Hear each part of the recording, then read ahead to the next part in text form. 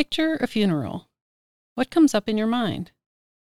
Chances are that you had one of two kinds of images in your head, either a personal memory of a funeral you've attended or a Hollywood version from film or television. Even if you don't live in the United States, our media has traveled around the world. Maybe it's even changed some of your local traditions. My guess is that the word funeral brings up images of a shiny, polished casket. The lid might be open or closed, meaning the body may or may not be visible. There's some kind of service. This might be in a funeral home, a religious building, or in the cemetery with a casket suspended over a large rectangular hole. At the end of the service, if it's not in the cemetery, then people will carry the casket and transfer it to a hearse. Once in the cemetery, the casket is lowered into the ground. People may throw handfuls of dirt into the grave, but they probably leave before the hole is completely filled in by the cemetery workers. There are all kinds of variations on this kind of funeral. These days, people make it more personalized, bringing in elements of a person's life or their culture. More people are choosing cremation instead of burial in a cemetery.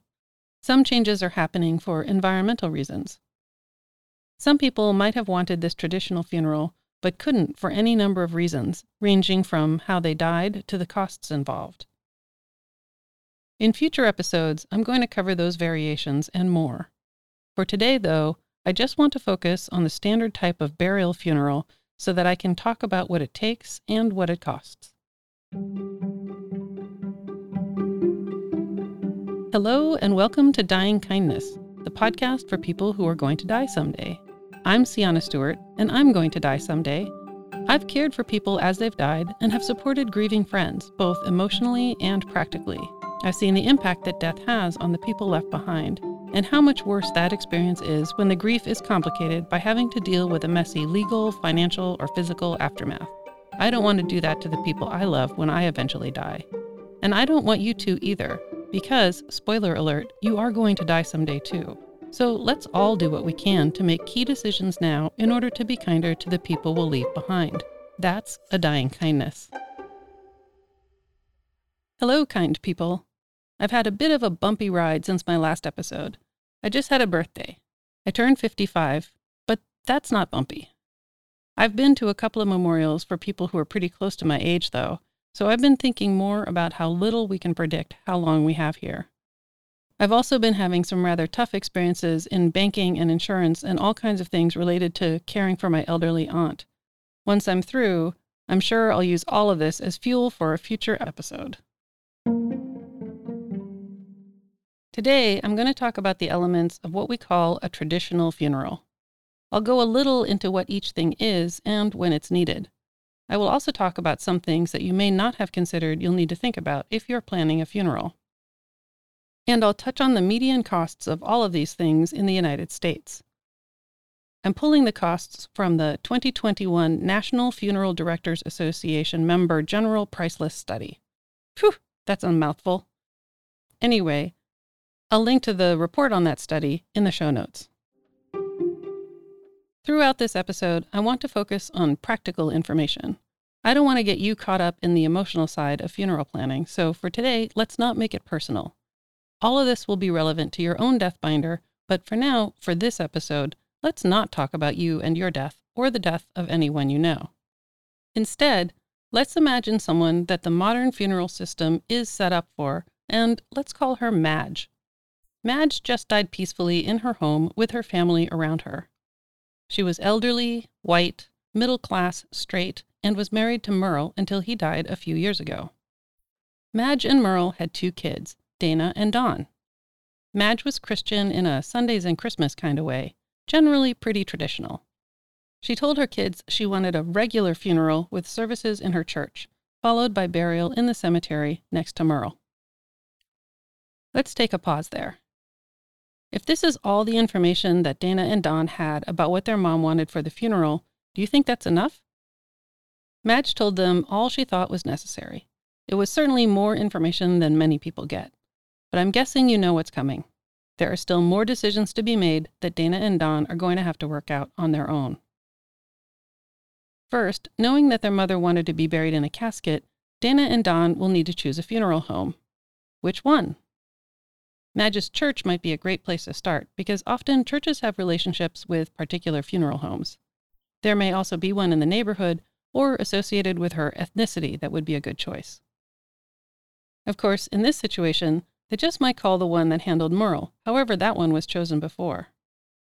So let's say they made a decision. Now they need to call that funeral home.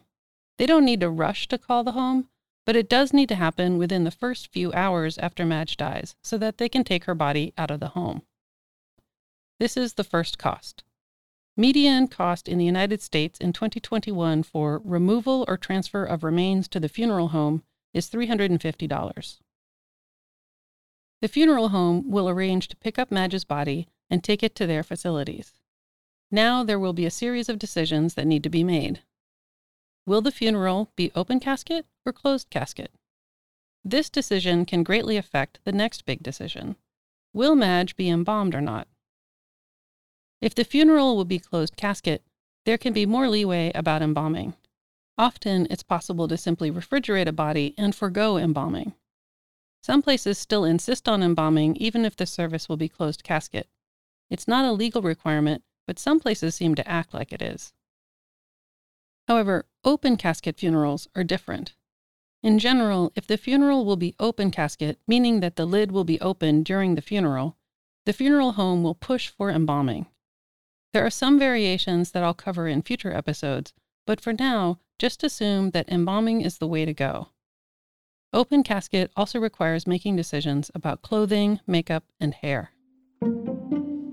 I need to take a quick sidebar about open casket funerals. This is one area that Hollywood has helped to create unrealistic expectations for real-life deaths. On screen, the role of the body in the casket is often played by a living human actor. This means that their skin is still being fed all the blood, oxygen, and other things that keep our living tissue looking good. A real dead body doesn't have the benefit of that internal maintenance system. Embalmers do a good job at recreating the look of living skin, but it's never really quite the same. If you're expecting that someone is going to look exactly the same in death as they did when they were alive and asleep, you're probably in for a big shock. And it's a shock that can stay with you. Trust me, I know. Dead bodies look dead. Sometimes that's actually a good thing for helping the living accept that their loved one has died, but I still think it's important to note that it's not like what you see on TV. Back to Madge. Dana and Don remember that Madge insisted on open casket when Merle died, so they decided to do the same for her funeral. They agree to embalming, which runs them about $775. They initially have a hard time choosing what clothes to bury her in, but finally land on a pretty blue dress that she often wore for big occasions. They find a good photo of her wearing that dress and give it to the funeral home, asking to have Madge's hair and makeup done as they were in the photo. The funeral home charges another $275 for additional preparation of the body. Next, Dana and Don need to decide on a casket. This is where they first start disagreeing with each other. They have different memories of the process of choosing a casket for their father, particularly not agreeing on what their mother said was nice. An easy choice would have been to give her the same kind that their dad had, but that's no longer available. So they wander through the options, not wanting a casket that's too expensive and also not wanting to go too cheap. They want it to look nice, but not too nice. Their mom liked simple things, but also liked to dress up sometimes. The caskets at the funeral home range in price from $900 to $10,000. Dana and Don work it out and end up choosing an elegant and simple casket that lands right on the median cost of $2,500. The funeral director asks Dana and Don if they'd like to have a smaller private viewing at the funeral home before transferring Madge to the church for services. They decide that this would be nice. This hour or so will cost them around $450, plus another $200 in simple flower arrangements. They'll add a big casket spray for the church service, and that'll be about $500 more. On the day of the service, the funeral home will use a hearse to transfer Madge in her beautiful casket to the church, and then later they'll move her from the church to the cemetery. Dana and Don can expect to pay around $350 for the hearse. Depending on how complex all this is, they might need to pay another $150 for additional vehicles. The church won't charge for the funeral, but a Google search says it's customary to give a donation anywhere from $150 to $300. Dana and Don are happy to pay this because not only is it what Madge wanted, it's probably lower than it would have cost to have the ceremony at the funeral home. Oh, I almost forgot. The funeral home also has what's called a non-declinable services fee. That's a basic fee that is always charged no matter what other services you decide on. The median cost for that fee in 2021 was $2,300. So, Dana and Don will be spending $7,150 to the funeral home, $700 for flowers, and a donation of $300 to the church. That totals up to $8,150. And we're still not done. Dana and Don will probably want to print up some programs or other memorabilia for the service. They may want to enlarge a photo of Madge, hire musicians, create a video. Madge already had the plot next to Merle, so they won't need to buy that, but they will need to pay for a vault. This is the concrete liner for the grave that is required by most traditional cemeteries. Dana and Don will also need to order a tombstone or a grave marker. They'll need to place obituaries in the local paper and other places where Madge's friends will look. Often those are free, but sometimes there is a fee. These days, Dana and Don will also want to create an online memorial. The list of additional expenses can go on and on. I'm not going to total these up, but it's easy to see how funerals can easily cost $10,000 or more, and that is a separate cost from the online memorial, the burial, and all of those other things. Think about that. When you die, your loved ones are going to have to make these decisions as well as come up with that money. What can you do to help make this easier for them? Of course, the prices I listed above were the median nationwide in each category. Some states cost more and some less. Some funeral homes and florists and everything cost more and some less. I also didn't go into any other countries outside of the United States. But I still think it's useful to have a benchmark, some way to imagine the kinds of funds we need to figure out how to secure for our loved ones. Today, I was describing the most basic and traditional of funerals in the United States. Madge was a traditionalist, after all. Funerals can get more complicated if you want to customize, to make it more personal or memorable. In future episodes, I'll go into ways that the modern funeral is changing, and options for choosing something that feels more like you if you're not like Madge. Some of these options cost more and some less. If you have any questions about funerals that I might be able to help you get answered, please send an email to dyingkindness@gmail.com. There are a million ways that I could talk about this topic, and I want to be sure that this all stays useful to you. Let me know what you want to know. Thank you for listening. If you know someone who could benefit from this episode, please share it with them. And go to dyingkindness.com to get the transcript and a free template for organizing all the paperwork and other decisions that you need to make into what I call a death binder. The music is by Blue Dot Sessions, and everything else was done by me. I'm Sienna Stewart, and I'm going to die someday, but hopefully not before I get to see more live theater.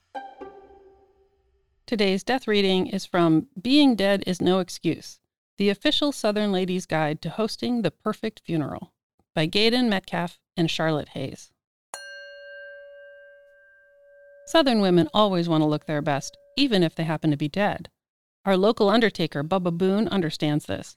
We brag that Bubba can make you look better than a plastic surgeon can, though, unfortunately, you do have to be dead to avail yourself of his ministrations. He did an outstanding job on Sue Dell Potter, a retired waitress. Sue Dell expressed a strange desire to go into the ground looking exactly as she had in her long-past waitress days. We went to call on Sue Dell at the funeral home, and, lo and behold, she sported a big teased bouffant, and unless you'd known her back when she was waiting tables and flirting up a storm at Jim's Cafe on Washington Avenue, you'd never have believed it was Sue Dell. But we feel certain Sue Dell was smiling down from heaven with her now fire-engine red lips and thanking Bubba for his excellent work.